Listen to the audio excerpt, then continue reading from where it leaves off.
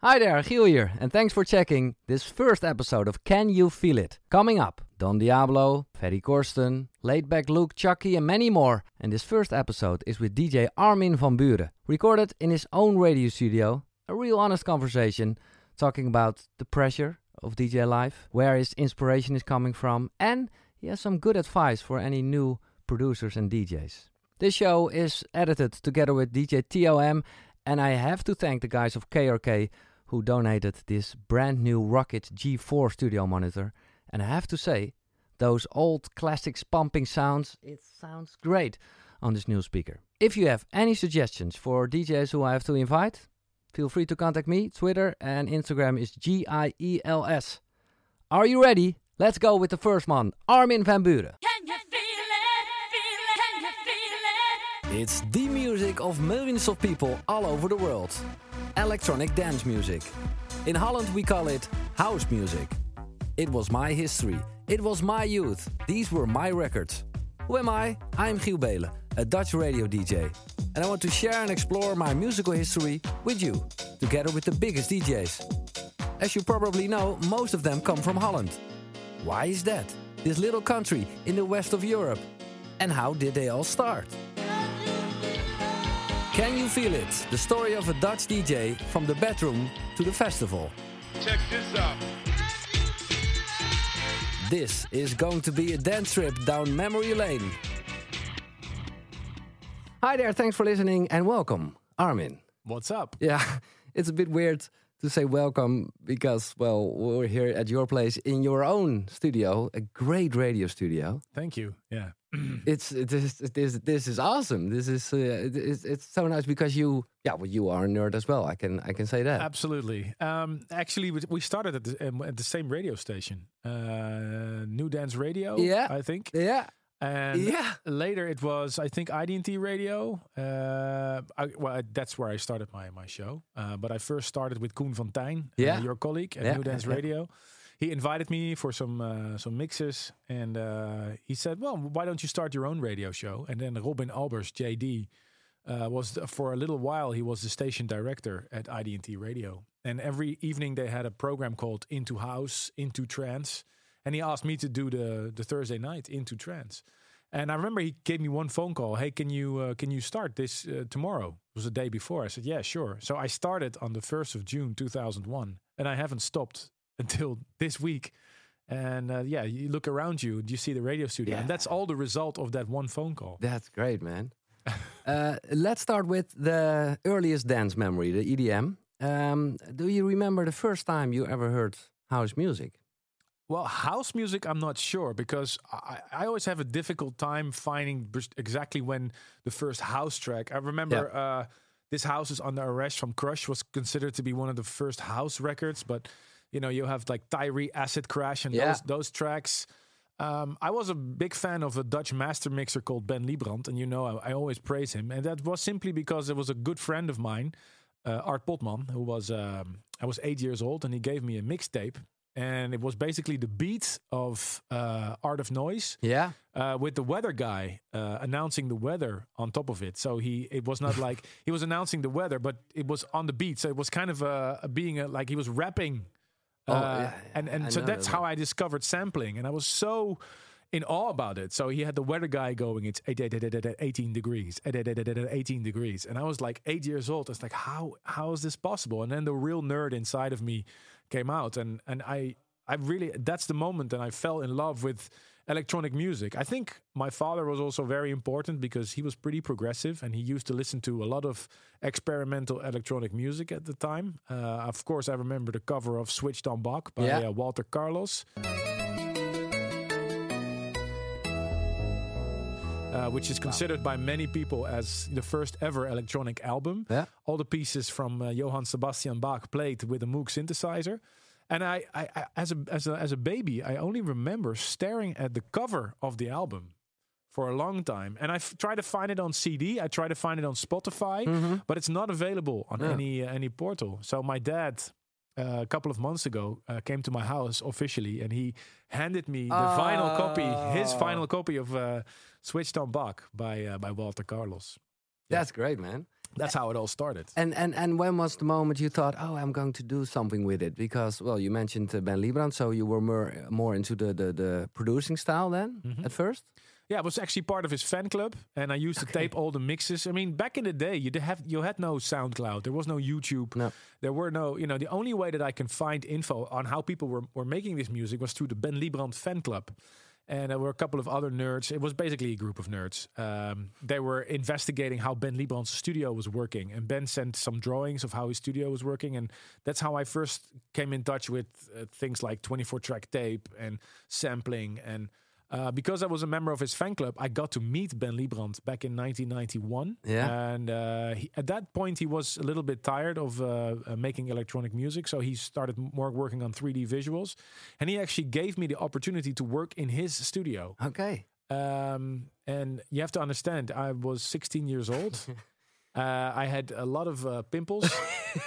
And I drove with the train. I went to Nijmegen, where he was living. And I was in this massive studio with all this equipment. Like, everything was there. The 909, the 808, the Moog synthesizers, everything. But it was and he said, do your thing. Do your thing. And he didn't explain nothing to me. He said, just go make music. And that's how I started. That's how I started as a producer. And what happened then? Of course, it was first a bit trying, but when was the first time you thought, "Hey, this is like a song or a remix, or this is something"? Well, initially it was just interest, because I was always interested in computers, electronics. I programmed my first computer games in BASIC, and on the other hand, the passion for music. And I started to create my own tracks. Back in the days, it was not called trance because the word was not invented. I think when Sasha and Dickweed started playing it, some people started calling it trance. But what I was doing, I had no idea. No. And I never, honestly, hand on my heart, I never had a plan to become a DJ, because I thought, why would somebody listen to Armin van Buuren? I mean, I'm just a law school student from Leiden in the Netherlands. This is honest. This is God honest truth. Why would somebody like my music? Why would somebody be interested in this kind of electronic music? Because when I started producing in 92, the hot sound of that time was club music. DJ Jean was really popular in the Netherlands. There was no trance. The word trance hadn't even been invented until 6 years later. So I was just, being a law school student in Leiden, promised my parents to finish it. And I got a job in a local club in Leiden. As a DJ. Okay. Yeah. Okay. So it was a room that's probably just as big as this radio studio. And I had to clean the toilets afterwards. But looking back on it, that was actually my education. Because if you have to play for 10,000 people, you know that half of them want to dance anyway. But if you were a DJ and nobody knows you, and you're in a club where there's 20 people, you see everything. You see everything, and it's a lot harder to get those people dancing because they're only there for the alcohol, they're only there for the girls, and who cares about the music? As long as the people are having a good time. So that really learned me the basics of mixing, programming, reading a crowd. That's how I actually had my education, I think. That's great, but one step therefore. So you started there after you were mixing at the bedroom DJ, I guess. Yeah. So I was a bedroom DJ. Yeah, but I was a producer before I was a DJ, because I've always been interested in making sound. So I was sampling everything left and right. My mother was having a phone conversation with her friend. I would make a record of it, and I would repeat all the stupid words that she was saying. And can you take us back to how the scene was like? Because like you mentioned, the trance didn't exist. It was like house music, this new phenomena. Mm-hmm. And things, of course, were less organized than now because it was small, it was new. I think it's very important to understand what happened in the Netherlands at that time. 88, a lot of people 1988 is considered the summer of love by many people. Dance music was already embraced massively in the Netherlands, a lot more than other countries, looking back on it now. Mm-hmm. So you heard the early dance music already on the radio, on daytime radio in the Netherlands in 1990, 1991, 1992. Absolutely. Christine W., Feel What You Want, Robin S., Show Me Love. Those were records that you heard everywhere in the clubs. You heard them on the radio. So there was a big overlap. And I was growing up in that time, and all my good friends, I think this is probably one of the most important things, all my good friends were listening to house music. Yeah. They were buying records. So we had this friendly competition. Like if we have 1 hour off of school, we would ride on our bikes in Leiden to Cyber Records or Forbidden Planet. And we would, the first guy that was in the door would get the white label from Pancake, the new release on Work Records. So this was very important to understand that, of course, you grow up and you're being influenced by the people that you hang out with. So two of my best friends, who were also the best men at my wedding, Ruud and Vincent, they were very important for me because their musical taste became my musical taste as well.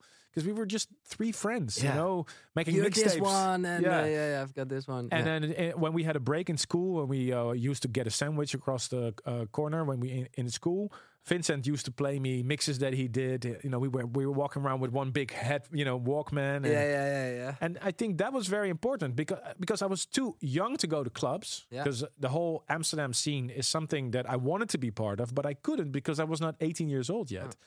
And at the time, there were quite a few Dutch progressive radio shows. Capule Deluxe from Luc Janssen springs to mind, VPRO Radio. Ben Liebrand, of course, mentioned him. Robin Albers, for those who like the groove. For those who like the groove. Rave Radio with Adam Curry. A couple of other. So everything that was on the radio that was dance music, I sucked it up. And I taped everything. I still have those cassette tapes at home. Listen to them. And especially the VPRO, they had some really, really strange radio shows with some really experimental music. I remember hearing The House of God by DHS on VPRO radio, going like, what is this? The House of God. It sounds like a distorted 909 tom. And he sampled that guy that was praising The House of God. I was like, everything came together. My mother hated it. Yeah? Okay. They hated it. Because you played it so loud? Or? Well, because my parents hate it, that's why I loved it. Because when you're 16, 17, you want to like something that your parents hate. Yeah. That's the reality of the things. And was there like a moment you thought, I want to be a DJ? I always wanted to be a DJ. Okay. It was always my dream, but I never had the arrogance to think that I would fit in. That it would work. I'll tell you a little secret. I still think I don't fit in the whole DJ scene. I'm not a stereotypical DJ, I think. Although the nerds took over. I mean, I remember going to DJ Jean and the IT. I've been there maybe 2-3 times. And I saw the nerds glued to the back of DJ Jean with white labels hold in their arms. Jean was playing the tracks. And those nerds were hoping that Jean would play their white label. Because if DJ Jean would play your track in the IT... Yeah. It would probably mean that your track would get signed, would get released and everything. So, that was my dream. And it is really important to understand that at the time when I was dreaming to be a DJ, the only thing that you could dream of was DJing on Rembrandt Square in Amsterdam. That was the highest. There were no festivals. No. There were no... it was only a club thing. There was Chemistry. Chemistry, Roxy. That was it. I tried to get into the Roxy. Couldn't get in. I've been refused 3 or 4 times. Me and my friend, we just went to Amsterdam. I couldn't get in. No. And I honestly, I think if I would be the doorman and I would see me in front of the door, I wouldn't let me in too. Oh, wow. That's great. And what kind of records you bought at that time then? I was just a little bit like my dad. My dad was always a little bit against the popular sound. Okay. So I was buying these obscure tracks. And Cyber Records in Leiden was also very important because they had all these obscure tracks, from those Detroit trance labels. Well, now we call them trance labels, but back in the day it was Underground Resistance and Tresor in Berlin. Yeah. And I remember staring at the cover, collecting my money from my paper route and going to buy, and I had to choose. I could not buy both records, but I had to look. I remember when Paul van Dijk's album came out, 3345 RPM. With For an Angel. That was the original version. Yeah. That was a massive influence.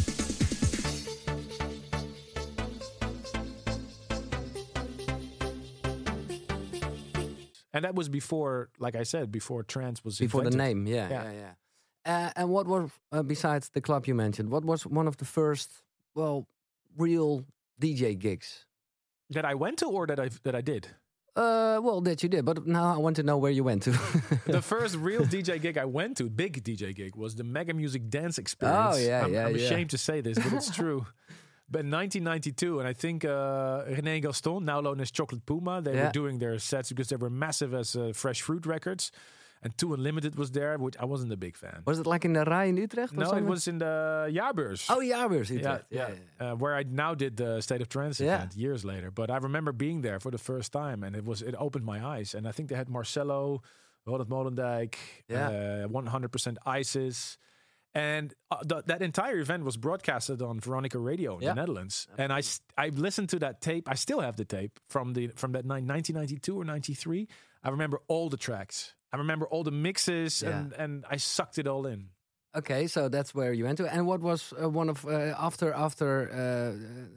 the time you played in the club? You were busy with making music, and then was there first a release, or was there first the DJ gig? Well, I was fooling around in my studio. I still have tons and tons of DAT tapes with unfinished tracks. And there was a small label in The Hague called Precious Records. And they were releasing a compilation called This Is Mellow. Because at the time, you only had 2 sounds. You had Gabber and you had Mellow in the Netherlands. There was nothing in between. There was no house, there was no club. Exactly. You were either Mellow or you were Gabber. And I was a nerd. I was Mellow. Yeah.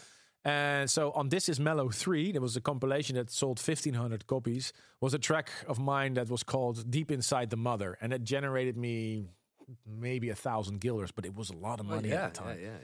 And so I was able to buy us a little bit more equipment, and it motivated me to continue. And I was still in high school. And then I started producing more and more tracks. Initially started with some releases on Timeless Records from Sudesh Murli, who was one of the owners of New Dance Radio.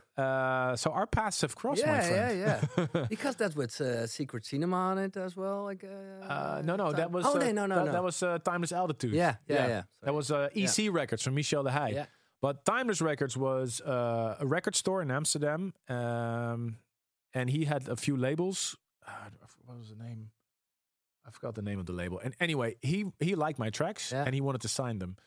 But he didn't even know how a contract worked. I remember typing up a contract in his office, printing it myself, can you please sign here? I never got royalties from him, by the way. But I was so happy that my first track was out. And it was called Armin Push. And it was a terrible club track.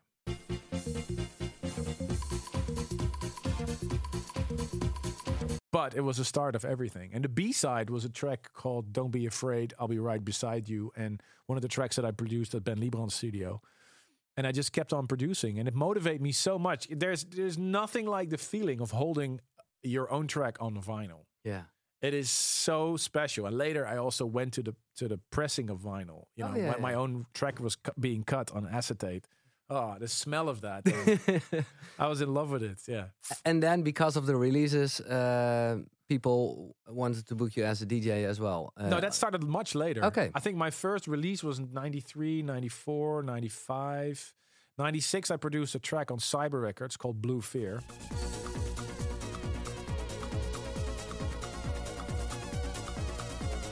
And that track was being picked up by Sasha and Digweed. And I remember Johan, the owner of Cyber Records, calling me up, said that Sasha and Digweed were playing my track. And I didn't even know who Sasha and Digweed were at the time. I'm embarrassed to say, but it's true. Yeah. And they said my track was being played at the Manchester United Stadium before the players came on. I knew Manchester United. I said, that's big. And then I heard that they picked up the track for a compilation called Northern Exposure. This is 1996. And that was a big deal because at the time CDs were selling massively. And they sold something like 500,000 copies of Northern Exposure. And that generated me, I think, 30,000 guilders or something. So I was able to buy a lot more equipment. Just invested everything into my studio. And I was still living with my parents at the time. And that's how it just went. So 96, produced Blue Fear, came out in 97. That money came in half a year later. And then I started producing more and more. So 1998, I was just putting out really weird tracks on all kinds of sub-labels like the Shoeshine Factory, Hyperdrive Inc. And it's just, actually one of the tracks was signed to one of the very first Chesto compilations on when he was still with Basic Beat. Yeah. Hyperdrive Inc. Dreams in Sync. I don't know. One of those tracks you just make in 4 hours. Because that's how it went. I was just throwing DAT tapes left and right. And that's how I started to produce more and more tracks. And then that's when Tiesto came up. His popularity was rising. And it was exactly the sound that I loved because I was making that, but I couldn't DJ that. So I was still DJing in the bar in Leiden. That's Yeah. it. And then there was this track in 99 that I did. I remember I made it at end of April 99 called Communication. And that started everything for me because I already had a few tracks that was doing really well. I was working with Olaf Bozowski on Work Records, did some releases. That's And in Pancake as well, is it? Pancake, yeah. It's him and Eric E. Yeah. Yeah. And then, I mean, it's a lot of time. I produced so many tracks and and so many of them were really bad. But like Ed Sheeran said, you first have to make 10 bad songs or 100 bad songs before you can make a good That's one. what it is. So and I'm so happy that these labels gave me the opportunity. And at the time, everybody was buying everything. So even if you had a track that was not selling really well, you were still selling 1,500 vinyls and you would still get like 2,000 guilders, 3,000 guilders on royalties, which was good. You don't get that these days anymore when you release a track on Spotify. So I just did a lot of releases on Atalos Records, on the early Spinning Records, with DJ René, one of the first releases actually. Okay. And then Chesto contacted me because he really liked Communication and he wanted to include it on his Magic compilations. And he wanted to make a track together. So we met up. And right about the time, Ferry Corsten was blowing up in the UK with his Out of the Blue and System F project.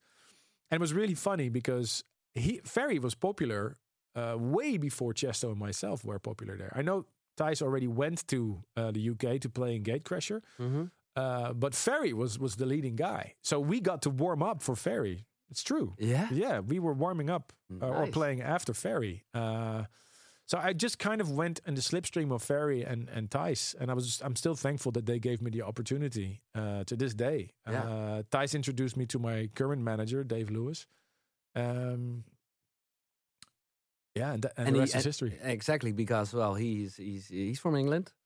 Dave Lewis, yeah, he has English roots. Yeah. He's born here, but his dad is English, I think. Yeah. So was there a moment, if you think about it now, you think, wow, okay, a realization moment. This is big. There was one moment. I remember sitting in the bathtub after playing my first gig in the UK. I got to warm up for Seb Fontaine in a legendary courtyard in Liverpool for Cream. And Seb Fontaine was so because initially I was supposed to play from 10 to 11:30, but he loved it so much that he allowed me to play 30 minutes more. Wow. And I remember for the first time seeing the English crowd, which at the time was completely crazy. Like fans were screaming, and I never experienced that. And I was mixing with a rotary mixer, not with faders, but knobs. Yeah. And fortunately, I had my experience as a DJ in the Nexus. But I was mixing trance, and I didn't even know if people would like it. I know they like Communication because that was on the Radio 1 playlist. That was on the 5th of February 2000, and I finished the gig. I went to my hotel. I went to sit in the bathtub because all my adrenaline was rushing through my body. And I sat there, and I'm thinking, wow, this could really be something. This could really mean I can make a career. So, and I was still a law school student at the time, and I promised my grandfather on his deathbed that I would finish my law degree. So I did. Wow. And I switched to copyright law because I thought that may come in handy later. Well, which is true. And so in 2002, I finished my law degree, which of course took a lot longer than I planned to do because I had all the gigs. And then I said to myself in 2002, I'm gonna try DJing for a year, and I'm basically still in that. You're still trying. Okay, I'm still trying. and what was it to deal like getting famous? Because, well, as you mentioned, you were the guy with the pimples on the attic, the bedroom DJ, and now you saw your name on billboards and flyers during that time, of course, a lot. It's still being famous is I don't know if that's really a nice thing, to be honest. I don't know. I like being recognized for my work, but people all of a sudden start to project all kinds of things on you. If somebody would have told me beforehand that this was what it would be like to be famous, I probably would have said no, thank you, because I don't really, I don't believe in all the person. I mean, of course, it's nice if you get praise and if if you get an award or something, but people are much more interested in the person behind. Well, and I would just want to be respected as a musician. So that always was kind of a conflict. Thing, conflict, yeah. And I remember the beginning of my career that my name was always misspelled. With one U. One U or BWREN, BUEREN, everything. I think we still have a photo book where I think about 50 flyers where my name is misspelled. That's nice. And well, you're a founding father, as I mentioned. How do you feel that way? Because you are a big part of music history. Oh, well, thank you for the kind words. Yeah, well, it feels weird because I'm a fan first and foremost. I consider a fan of music before anything else, because I love this music so much, and I'm a clubber myself. I still go. I went to Awakenings last year. I still go to events myself, and I really enjoy it. I go for the music, really. Exactly, yeah. So to be called a founding father, that's something I would never tell about myself, because I'm too much of a fan to be like that. And I know, of course, my achievements. I shouldn't be too modest, because I'm proud of the things I've achieved and built this company and everything. But I can honestly say that every decision I made in my career was always based on the love of like building this radio studio or like building Armada was all about the love of music. The love of music and believing that I needed this vehicle to put my vision out there without, putting it out there for other people to slam it down or something. Okay, but I will say it in other words. What do you feel most proud of being, part of the history of house music, or electronic dance music? Most proud. I think I'm most proud of my tracks, my music, and the radio show, and holding on to something that wasn't always popular. I remember making trance before it was called trance, before it was famous. Then we have the golden age of trance, which is 99, 2000, 2001. And after that, there was a lot of people saying, "Oh, it's over," and it actually went down because Gatecrashers started booking, progressive guys. And, but I held on to the trance sound because I loved it so much that I knew that, because I started this radio show, and every week I had new tracks that I really wanted to share with people, and it was only about when I was in the, the feeling when you sit at home or when you're in the record store and you go through a track and then, this is nothing, and next track, and then every week there is, still to this day, there is always one track that I'm like, God, this is amazing. It hits you. And it's I think what DJing is your passion to share that music with other people. It's very simple. Like the first thing I do when I hear a great track is call my wife, and it drives her nuts. She likes dance music, but every time, come, listen. Do you hear this? And that's what DJing is. Yeah. It's about screaming from the rooftops, listen to this track. It's great. You have to experience it. Great. Well, let's talk about music. I want to talk about your favorite 5 floor fillers. And floor fillers. I'll say floor fillers. No, whatever. Your 5 tracks that were really big for you in the days because it's I'll mention the tracks that were very essential for my career. Yeah. First of all, I always mention Ben Liebrand's remix of Phil Collins' In the Air Tonight, because it was already such an iconic track, but his added drums just made the track, the lyric is very depressive, but he got that track back into the top 3 in the UK again. For me, that track just came at the right time.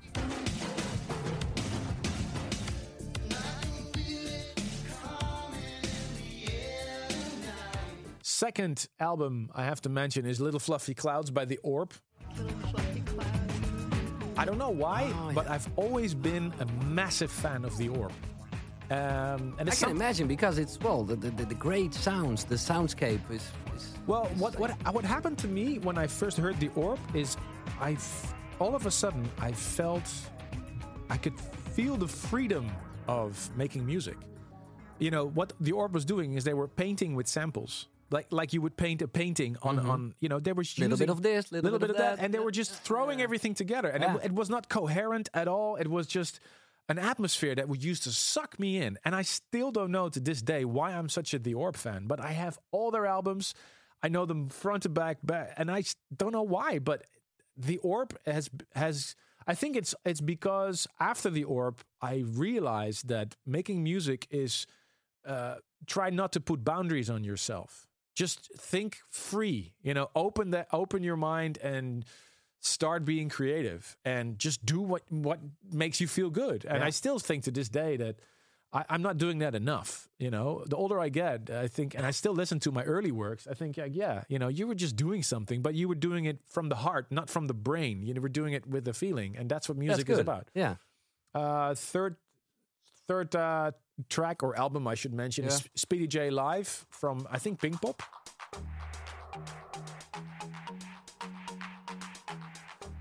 He did a performance 95. I don't think that album is available, actually. I got it. So now you hear a bit of it in this podcast. Yeah, it's great. Wow, that you mentioned that one. Yeah, Speedy J Live is one of my most listened to albums because, I don't know, that is such a massive inspiration for me. It was trance, actually, way before it was called trance. And it was the time when he met up with Sven Vath in Germany. It was a little bit of the German sound coming into Holland, the Belgian sound, of course. Because don't forget, trance was more popular. It comes from Germany and Belgium, and the Dutch took over. We took it over, but we stole it from the Belgians and the Germans. It's true.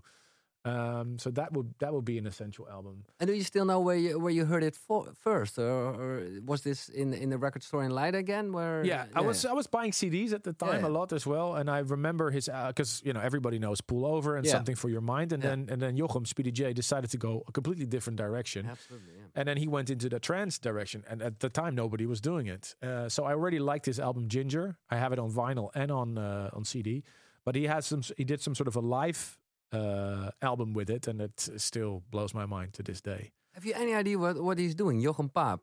I saw him recently. He's, really? He's completely into the techno scene now. Oh, okay. He makes techno, and he does a lot of collabs with Chris Liebing, I think. Yeah, okay. And I see his name pop up on several flyers. But he's one of the guys. Same thing as with John Digweed or Sasha or Jochem Paap. If he comes in the room, I become silent. Because this is a very important thing to have heroes in your life. Yeah, very important. I just saw a picture of you fanboying together with Ben Liebrand. Giorgio Moroder. Yeah, Giorgio Moroder. I mean, I think I have to mention one of his tracks, The Chase. Let's mention Giorgio Moroder and let's mention Jean-Michel Jarre. Yeah. I mean, I have to mention those because we owe them that. I mean, I think especially for the young people listening to this podcast, it's kind of hard to realize, but it's true that the synthesizer was considered a devilish instrument in the 60s. It was considered non-musical instrument. Mm-hmm. It was only until the Beatles started using the Moog synthesizer, and I think it was Abbey Road or the White Album, that all of a sudden things changed. And the synthesizer was being received more and more. Walter Carlos switched on Bach. And then later on, in the 70s, you started hearing more and more synthesizer-based music. So what happened in the evolution of music, I think is super interesting, because the synthesizer was invented by a couple of scientists in offices. And at the time, in the 60s, everything was about distortion and guitars and the Beatles and Rolling Stones and that. And then the synthesizer came and it merged. And from the synthesizer came electronic music. Yeah. And now, if you listen to popular radio, I mean, a lot of people still talk about dance music. I don't believe in dance music and popular music. Everything's mixed and merged. Absolutely. There's not a single track that you will hear on radio that doesn't have a sequenced background in it. There's every track on the radio is a dance track, basically. Of course, electronic track. Electronic track, yeah. So the future for dance music is mixing and merging. The dance music sound now has taken over modern day music, which is kind of revolutionary. If somebody would tell you that in the 60s, they would laugh you in the face. Yeah. So that's why I think Giorgio Moroder and Jean-Michel Jarre have been incredibly important for that. For Jean-Michel Jarre, I love his album Zuluk. That was my dad again who came up with that. And Oxygen, obviously. Yeah. But Zuluk was the first album that he used sampling.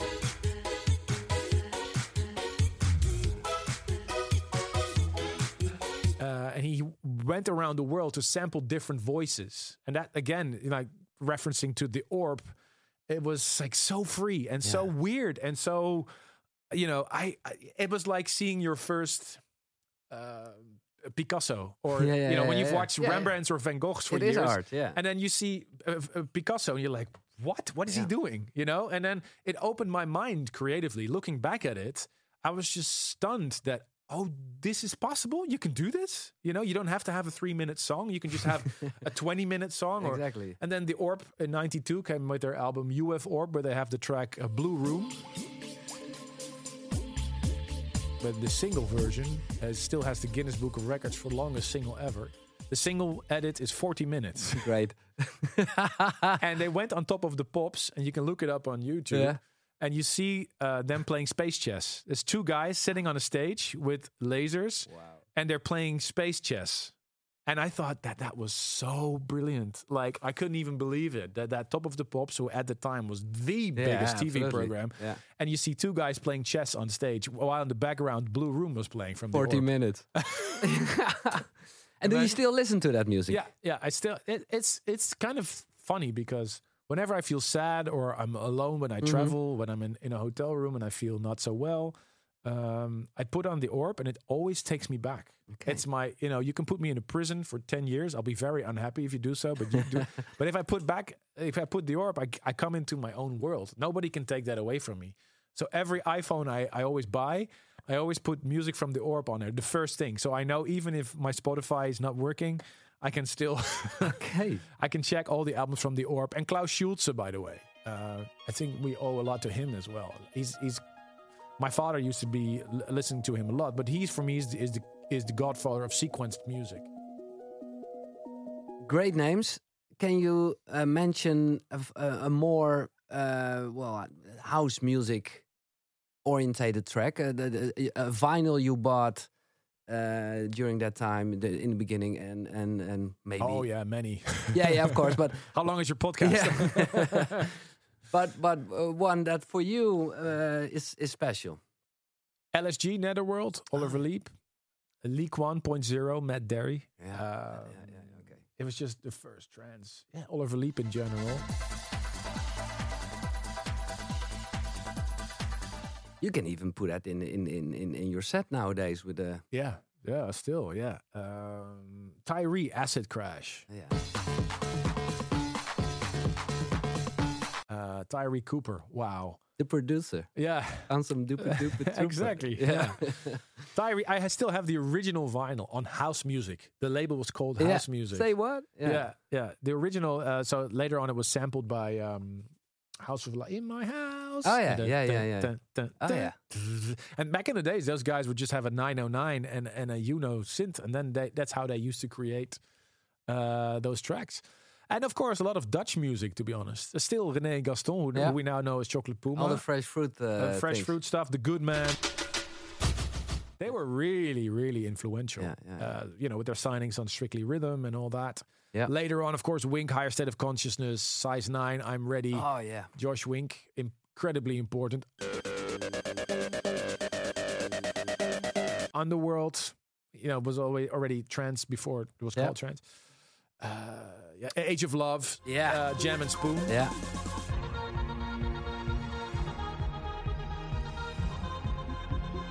Okay, let's talk about your own productions. Besides the song you've just mentioned, are there any other remixes or songs you're really proud of? Of course, you're proud of every song because otherwise you wouldn't release it. But were important for you as becoming the number one DJ. I have to mention Communication. We just touched upon that.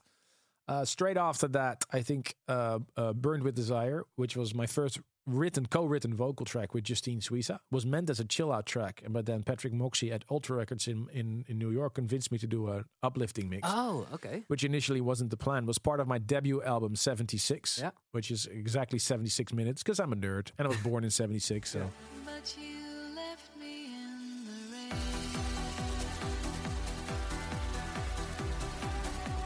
So yeah, that was really important, Burned with Desire, because it was Radio 1 playlist in the UK, and it was in the club chart, and it was being played on KTU radio in America. It was a big deal at the time. So that really broke my career also in the States, and it really helped me. Then I have to fast forward to 2008 when I did my Imagine album with In and Out of Love with Sharon Den Adel.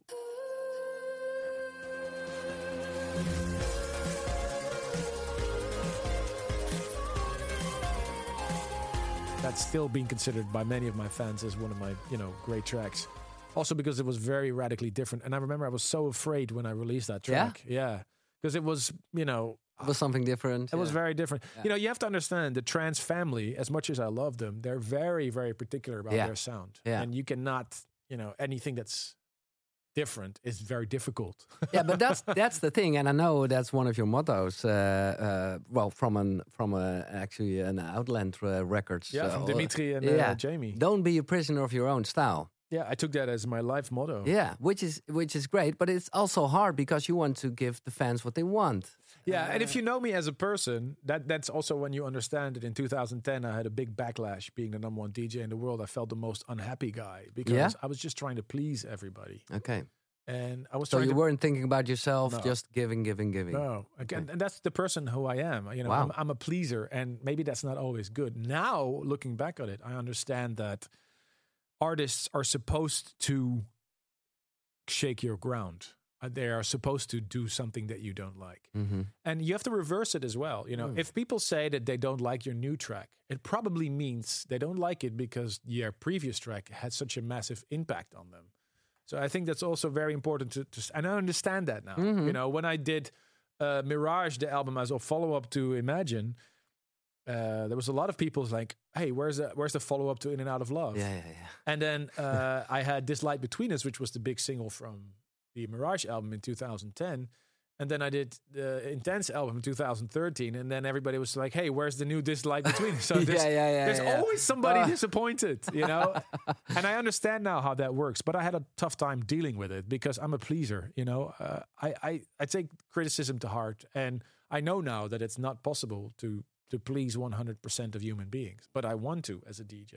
I'm not pleased until everybody is happy. So that's why I think it's really heavy. You just said that you were feeling bad during the first number one time. Yeah. When you became happy, when was that then?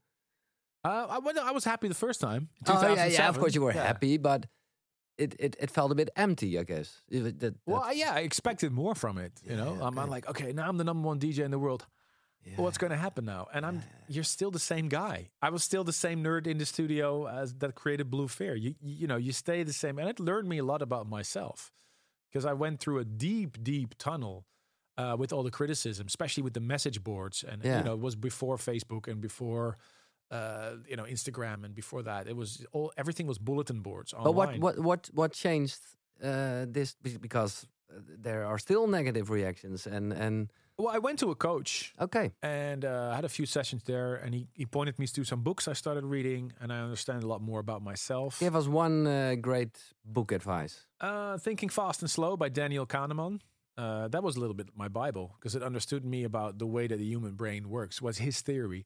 The Winner Effect from Ian Robertson is a really interesting read because he proved, or he scientifically tried to prove, how the brain physically changes when you stand on stage and you get all those endorphins. He has a theory about that. I think it's a very interesting read. So I started thinking about it more. I started DJing a little less. And that's how I felt the freedom to create a track like This Is What It Feels Like in 2013, which ironically... I think it's really ironic. 2012 was the last time I was voted number one DJ in the world by DJ Mag. Yeah. 2013, Hardwell took over. Congrats to him. And that's the year I had my biggest hit. Yeah. I still like, This is what it feels like. And that got me my Grammy nomination. Yeah. I remember sitting in my hotel room because we had a State of Trance event in Bulgaria, in Sofia. And I had TweetDeck open because I was reading all the tweets and everybody was reading. And Pete Tong was so excited about the single. Positiva signed it. And Pete Tong wanted to premiere it in his show. So he had the world premiere of his radio show. Yeah.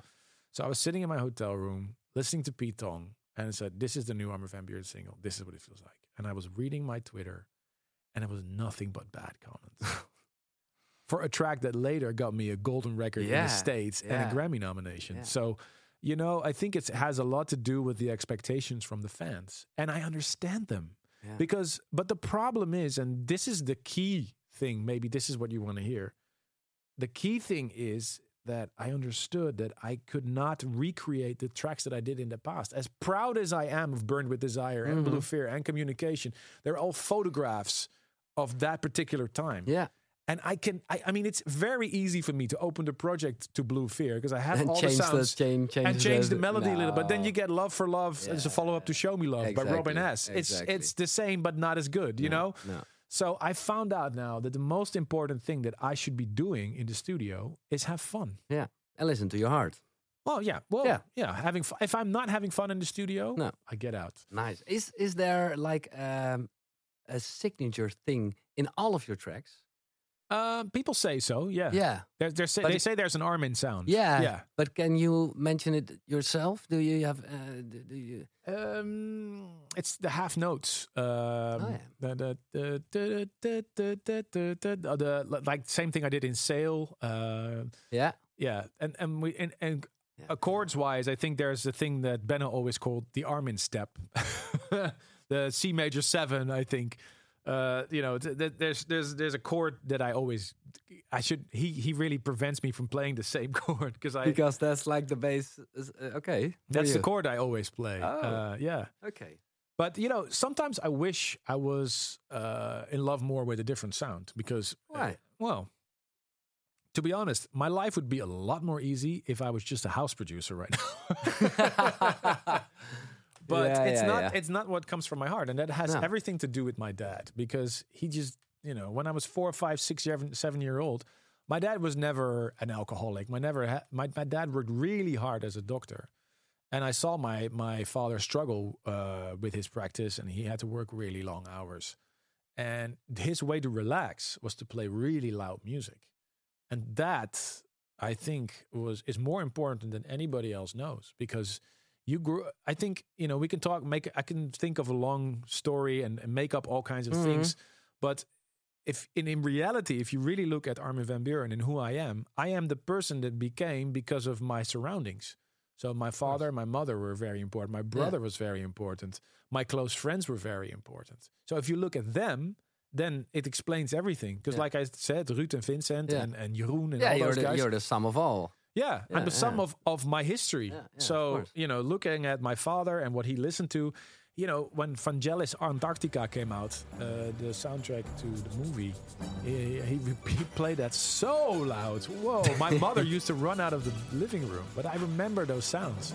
So when I put on that album, it just takes me back to when I was 9 or 10 years old, and my dad was just playing that really loud. Well, why did he? And now I do the same with my kids.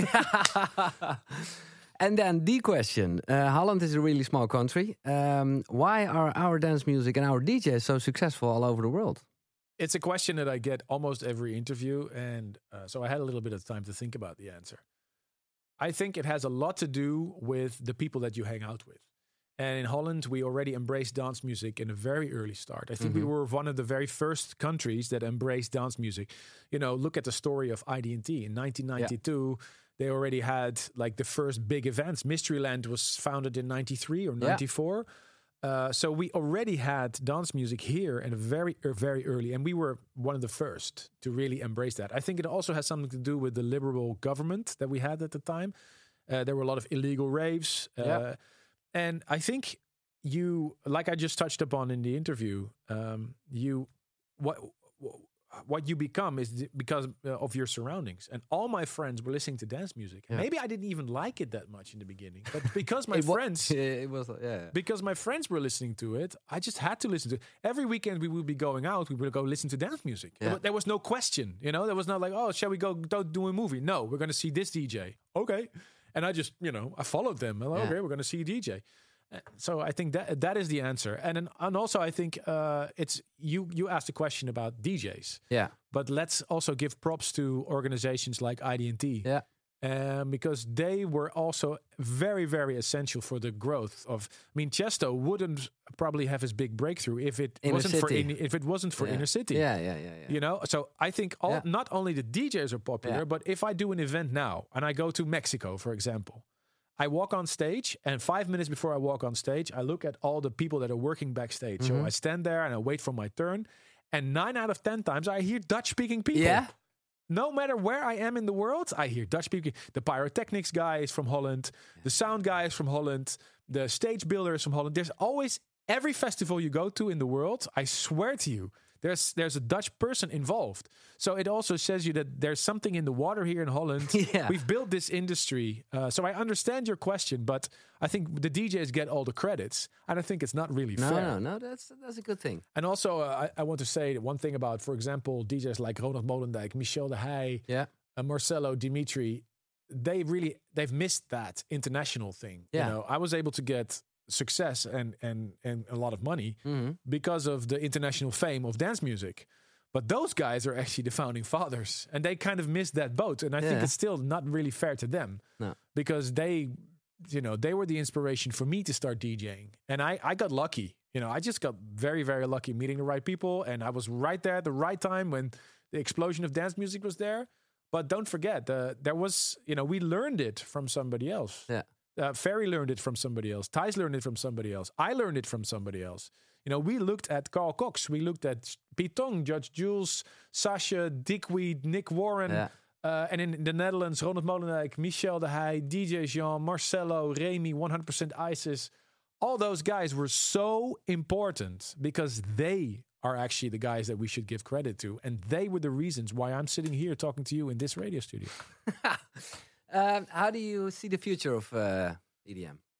I think the future of EDM is the same thing as what happened with, from rock and roll came pop music. Yeah. And It is pop music now, you can say. Yeah, exactly. I think dance. You can no longer speak of dance music in general because if you then it means that Calvin Harris and Kygo are the same as Charlotte de Witte and it's completely different sides of the spectrum. Absolutely. And they all come from dance music, but they went in completely different direction. And I think this is what music is supposed to do. We are supposed to break boundaries. Yeah. So if I have to take any guess, it's just mixing and merging.